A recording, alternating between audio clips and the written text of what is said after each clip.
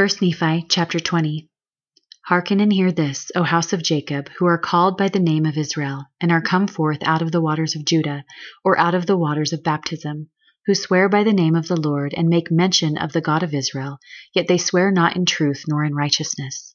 Nevertheless they call themselves of the holy city, but they do not stay themselves upon the God of Israel, who is the Lord of hosts. Yea, the Lord of hosts is his name.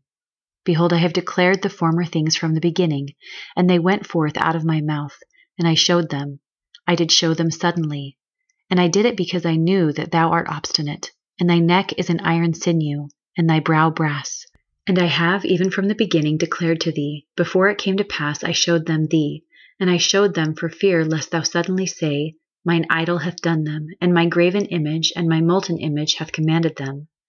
Thou hast seen and heard all this, and will ye not declare them? And that I have showed thee new things from this time, even hidden things, and thou didst not know them. They are created now, and not from the beginning, even before the day when thou heardest them not, they were declared unto thee, lest thou shouldest say, Behold, I knew them. Yea, and thou heardest not, yea, thou knewest not, yea, from that thine ear was not opened.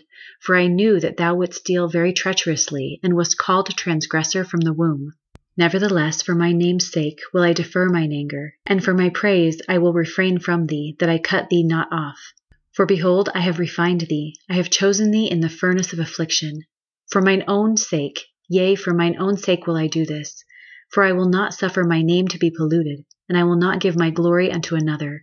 Hearken unto me, O Jacob, and Israel my called. For I am he, I am the first, and I am also the last. Mine hand hath also laid the foundation of the earth, and my right hand hath spanned the heavens. I call unto them, and they stand up together.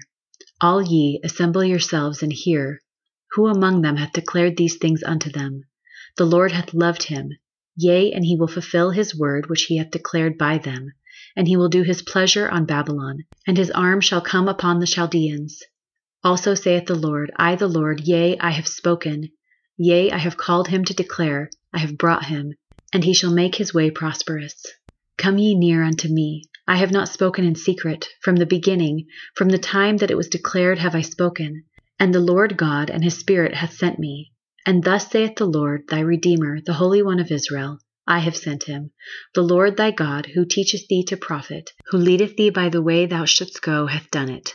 O that thou hadst hearkened to my commandments, then had thy peace been as a river, and thy righteousness as the waves of the sea. Thy seed also had been as the sand, the offspring of thy bowels like the gravel thereof. His name should not have been cut off nor destroyed from before me.